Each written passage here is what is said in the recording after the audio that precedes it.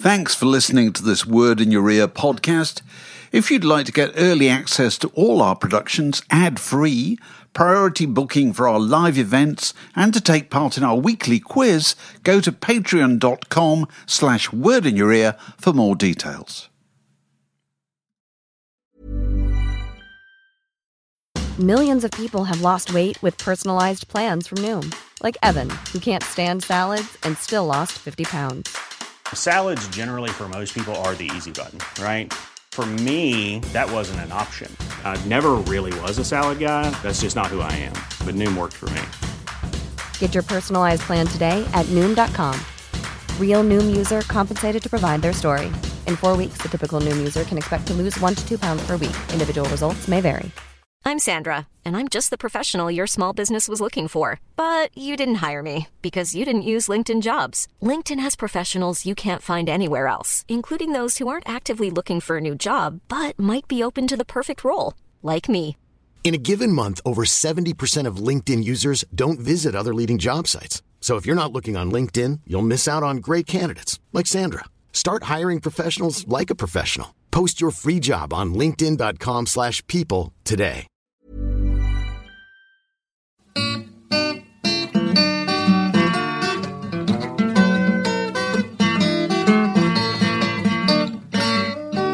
You're listening to a podcast from The Word. Excellent. Yes. And Daisy Dunbar, drums. I suppose John Moorshead, Oorsead, Shead, was the lead guitarist. Ainsley Dunbar, wonderful drummer. Victor Brox was a doctor of madness for one evening. Oh, really? Yeah, no. Look at that perfect segue. That's a perfect segue. We started recording. My God. This is the Word podcast with special guests. Richard Strange. Richard, welcome. It's really lovely to be here. Excited to see him. I knew that if all I had to do was stay alive long enough to get the invitation. Yeah. Last man standing, you know. You've pretty much succeeded. Tell us about when Victor Brox was a member of the Doctors of Madness. Well, it was the same night that Ray Major of Mott the Hoople was, I think. We were rehearsing guitarists, and we gave them both the job the same night and regretted it the next day. So, fortunately, no contracts were signed, but we were looking for a lead guitarist, and then we had a quick sidestep, change of plan, and we thought, no, not guitar, violin, of course, electric violin. We were sort of looking towards John Cale, and so we recruited the young Urban Blitz then instead of Victor Brox, but the Urban Blitz, yes, he was a violinist and guitarist with us for the golden years of the Doctors. But the brilliant thing about Doctors of Madness is you think because you were so early. I don't think I ever saw you or whatever till about 1977. But of course you started in 1975, so you were actually at that tremendous bridge, as were the Sex Pistols, between the old world of rock and roll and the new world. Because you kind of think punk bands always had, of which more actually in a moment. Just let's do the traditional thing, just to put Richard in context. The question we always ask people when they come on the podcast is what music was in your house when you were growing up as a child? Did your parents have records, and what were they? They had the old radiogram, with the 78s, and we did have music in the family, but it's slightly tangential, but it's worth telling nonetheless. My mother's two brothers, or two of my mother's brothers, should I say? She did have three. One died. Were in a close harmony combo called the Radio Revellers, which some of your older listeners might remember. Now, the Radio Revellers did actually achieve quite a degree of commercial success. They were that sort of generation who were doing very well before the Second War. Then they went into the RAF and met people like Derek Norton and Frank Muir, and came out in the were demobbed and went straight back into sort of what was a sort of music hall vaudeville, doing quite well. They played Radio City Music Hall in New York, and Four Men One Song was their byline, and they could do this amazing close harmony whistling as well, which was very beautiful. Anyway, they took up their career after the war, and they did things like the Crazy Gang show, and the concert halls, and they opened for Sophie Tucker in the Glasgow Empire, and my Uncle Stan, who was a very sort of glubbable, lovely, avuncular figure, always used to take great relish in showing me his press cuttings and say, look at this one. The Radio Revellers took the stage, but had little to distinguish them but their snappy hand microphones, you know. the sort of reviews that I was getting a mere 20 to 25 years later. You know. But when Uncle Stan died, Auntie Elsa, sometimes known as the She-Wolf of Buchenwald, said, we found this fantastic tape, and I won't do the accent, in Stanley's loft, and I thought you might like it, and it was a cassette tape. And I put it on, and it was a sort of BBC Light programme broadcast from, it must have been 62 or something, saying, we've been hearing a lot of talk recently about a phenomenon called Beatlemania that's supposed to be sweeping the nation. We sent our man out into the field to see if there's any truth in it. So someone, a hapless individual, has put on his trilby and his raincoat and gone up to Halifax or something and said, excuse me, sir. No sign of it here. It's back to the studio. The names John, George, Paul and Ringo mean anything to you? Oh, no, I haven't heard of them. What about you, sir? Ringo? No, I haven't. What about the names Stan, Al, Fred and Arthur? Oh, yes, that's the Radio Rebel. That's fantastic. Probably the last time that happened. Literally more famous than the Beatles. Revelamania. For a very brief window. Oh, that's brilliant. So, how did you get into music, though, with the Doctors of Madness? I was absolutely besotted by the lyric. I still wouldn't profess to any musical talent whatsoever a mere 35 years later. For sure. Lyrics was always my thing, and this is the other sort of thread that comes through some ancestral chain, as all of you will find out if you buy my very amusing memoir. My great-great-uncle was Sir Arthur Quiller Couch, who was a great poetry anthologist, and had, you know, he'd compiled the great poetry anthology that was used in schools for the length and breadth of the country. Absolutely, for 30 remember years. it well. So, you know, there's the word gene, and Uncle Stan being the music gene, it was inevitable that at some point they would clash. What got me into music was poetry, really, and a love of poetry at a ludicrously young age. And I wasn't a swot, but I did love poetry, and I was blessed, as a lot of us are, at some point in our lives, with a wonderful teacher who identified some interest and wasn't overweening or overbearing, but just said, well, if you like Bob Dylan, try Allen Ginsberg. If you like Allen Ginsberg, try Ezra Pound. If you like Dylan Thomas, try R.S. Thomas, you know, and just gradually introduced me to all this stuff. And I loved all that, and I was just soaking it up like a sponge. And I wanted to be a poet, but of course, in the 60s and early 70s, that was no career. You know, you want to be in a band if you were a poet, and you know, you could be both. So Bob Dylan and Lou Reed were my big sort of pillars for me. You know, the first Velvet Underground album I did actually queue up to buy in 1966 at. Was it called One Stop Records? It must have been a very short One Stop in South Molton Street. Yeah, and that was the where only place Danny Baker subsequently worked. There, been talked about on this podcast in the because past. that was the only place you could get imports, as they were called. It probably at the was, time. yes, yeah. That was very bold of you, because I would have thought it might have been quite a short queue, because actually that It was record a sold very short no copies queue. at all. Well, it was only about a year later when it started to get discounted. Yeah. that people started to listen to it, and everyone thinks those things come out of the box as an instant hit. No, not they at didn't all. at all. No. You see, as well as being this insufferable poetry bore, I was always also a massive fan of contemporary art, and you know, and this is at the age of 14, 15, where other people went to football matches. I went to Robert Fraser's gallery in Duke Street and soaked up the newest Jim Dine show, or Claes Oldenburg, or you know, Andy Warhol, and Warhol was huge for me. So I was very aware of Warhol, and by extension the Velvet Underground, you know, as soon as it came out.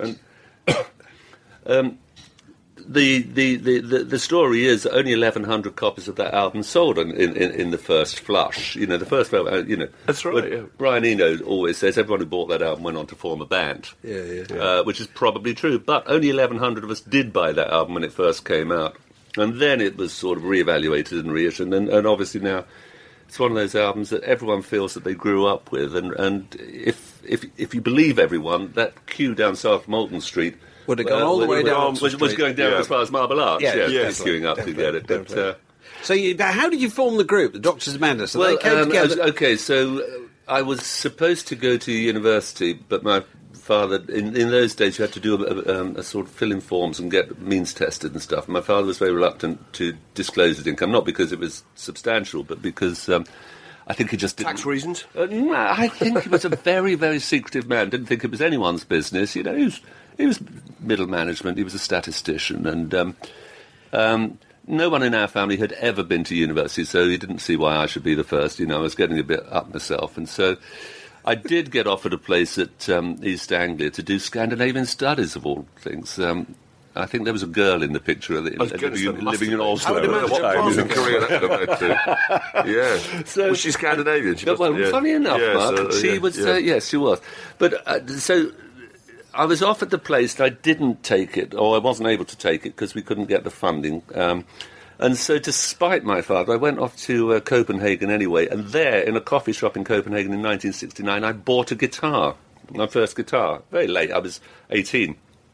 So, no chance of me ever becoming a good player, but I was keen, I was enthusiastic, and pity anyone who was on the receiving end of me strumming away these E and A minor, you know, and singing songs that lasted 25 minutes that were very verbose, but only around a 2-chord pattern. When this Doctors of Madness started, it was pretty much the same time as the Sex Pistols. No, we were before. We started 74. You were before. But so, was your musical vision in any way similar? Because you all kind of joined up a bit later on, which we'll come to. What happened? My musical vision was predicated principally upon Velvet Underground, David Bowie to an extent, and William Burroughs. They were my big three. And William Burroughs was probably the biggest in terms of an inspiration of what I thought our subject matter was, which was about control. It was about propaganda. It was about slightly sci-fi, slightly futuristic. We would be oddly named characters, hence I became Kid Strange, and we had Urban Blitz and Peter Dilemma, you know, and quite Burroughsian, this sort of dystopian world of William Burroughs, and that really appealed to me. So we took that up, and quite a lot of faffing around over 2 years of trying out different lineups. So the drummer I'd been to school with, so he was always the stalwart, and the bass player we got in, I'd known him for a while, and I'd never thought he was quite right, but he turned out to be very right. And then we were always lacking this sort of four that we tried out to synthesize. We tried out Victor Brox, and Ray Major, and lots of different guitarists. But they weren't making the racket that I could hear in my head. I had this idea of a fantastic racket. You know, if you listen to Velvet Underground, Black Angel Death Song or something, where that John Cale's viola is just soaring away there and making just a fabulous racket. We found this guy, Urban Blitz, who was a violinist and viola player and could play a bit of guitar. And as soon as we tried him on a couple of songs, then that was like the missing bit of the puzzle. There we had the sound. So this was 1974. But how did you feel when you've got your sound, which is very much based in the Velvet Underground, hence the fiddle player, I understand that now, when you're suddenly supported by, and we want recollections of all three, I think the Jam, Joy Division, and I think the Sex Pistols. So suddenly this is coming up behind you, underneath you. Well, what happened was, okay, we settle upon our lineup, and we start to get quite good, because we're very committed to this thing, and I started setting up self-promoted gigs in Twickenham, in a pub in Twickenham called the Cabbage Patch, and this is 1975 by now. And so in 1975, I set up something called a month of Sundays, which was 4 consecutive Sundays at the Cabbage Patch. And the first one we got 20 people, the next one we got 40 people, the next one we got 80 people, and the fourth one we tore the place apart with 150 people in, going mad. And by that time, a sort of word, a bit of a buzz had got out. And at the end of the gig, with our equipment still sort of smoking because we were so good that night on stage, and us in a little broom cupboard before we actually had to undertake that rather humiliating ritual of going to clear the stage ourselves, in front of the fans, and we just rocked into a frenzy. There were 2 knocks on the door in short succession by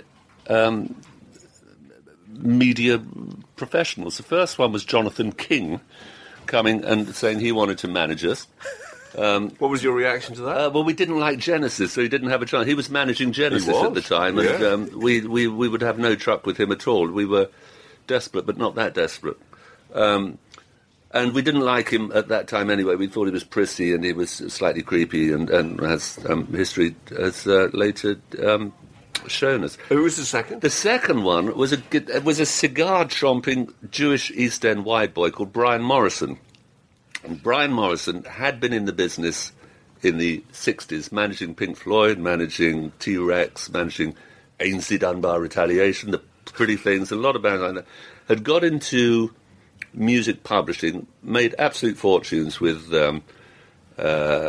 everyone from Pink Floyd to some Bee Gees song. Brian had the B-side of Saturday Night Fever single, which sold 20 million. And you get just as much for a B-side. It's a great pleasure telling me. Frankie Goes to Hollywood, and so, Morley will attest. Yeah, yes. Exactly. And Brian took great joy in telling me that having a B-side to that record was like having 200 consecutive number ones in this country.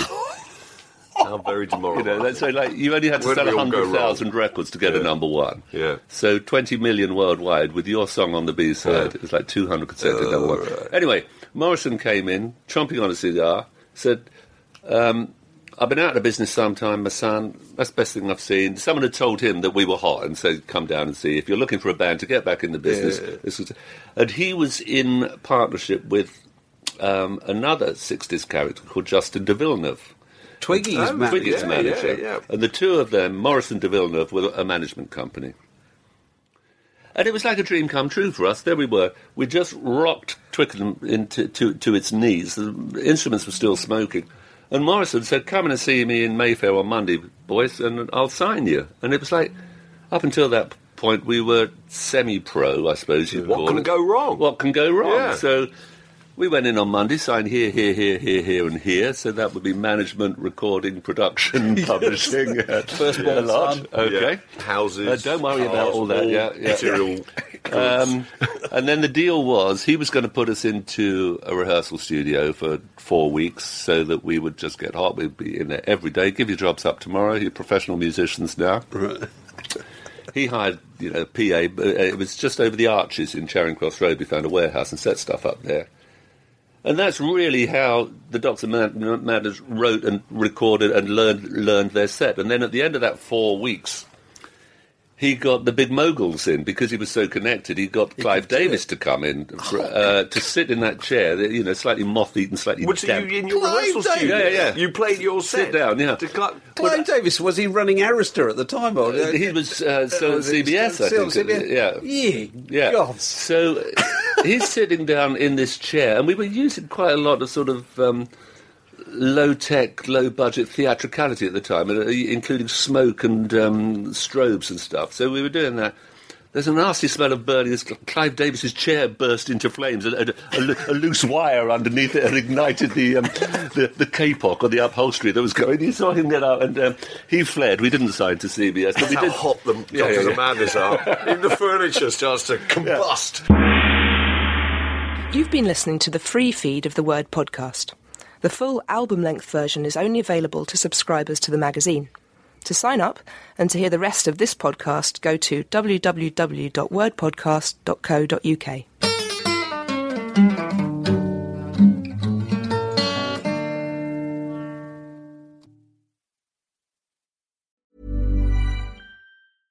Imagine the softest sheets you've ever felt. Now imagine them getting even softer over time. That's what you'll feel with Boll & Branch's organic cotton sheets. In a recent customer survey, 96% replied that Boll & Branch sheets get softer with every wash. Start getting your best night's sleep in these sheets that get softer and softer for years to come. Try their sheets with a 30-night guarantee. Plus, get 15% off your first order at bollandbranch.com. Code BUTTERY. Exclusions apply. See site for details. Hi, I'm Daniel, founder of Pretty Litter. Did you know cats tend to hide symptoms of sickness and pain? I learned this the hard way after losing my cat, Gingy. So I created Pretty Litter, a health monitoring litter that helps detect early signs of illness by changing colors, saving you money and potentially your cat's life. Pretty Litter is veterinarian developed, and it's the easiest way to keep tabs on your fur baby's health right at home. Go to prettylitter.com and use code ACAST for 20% off your first order and a free cat toy. Terms and conditions apply. See site for details.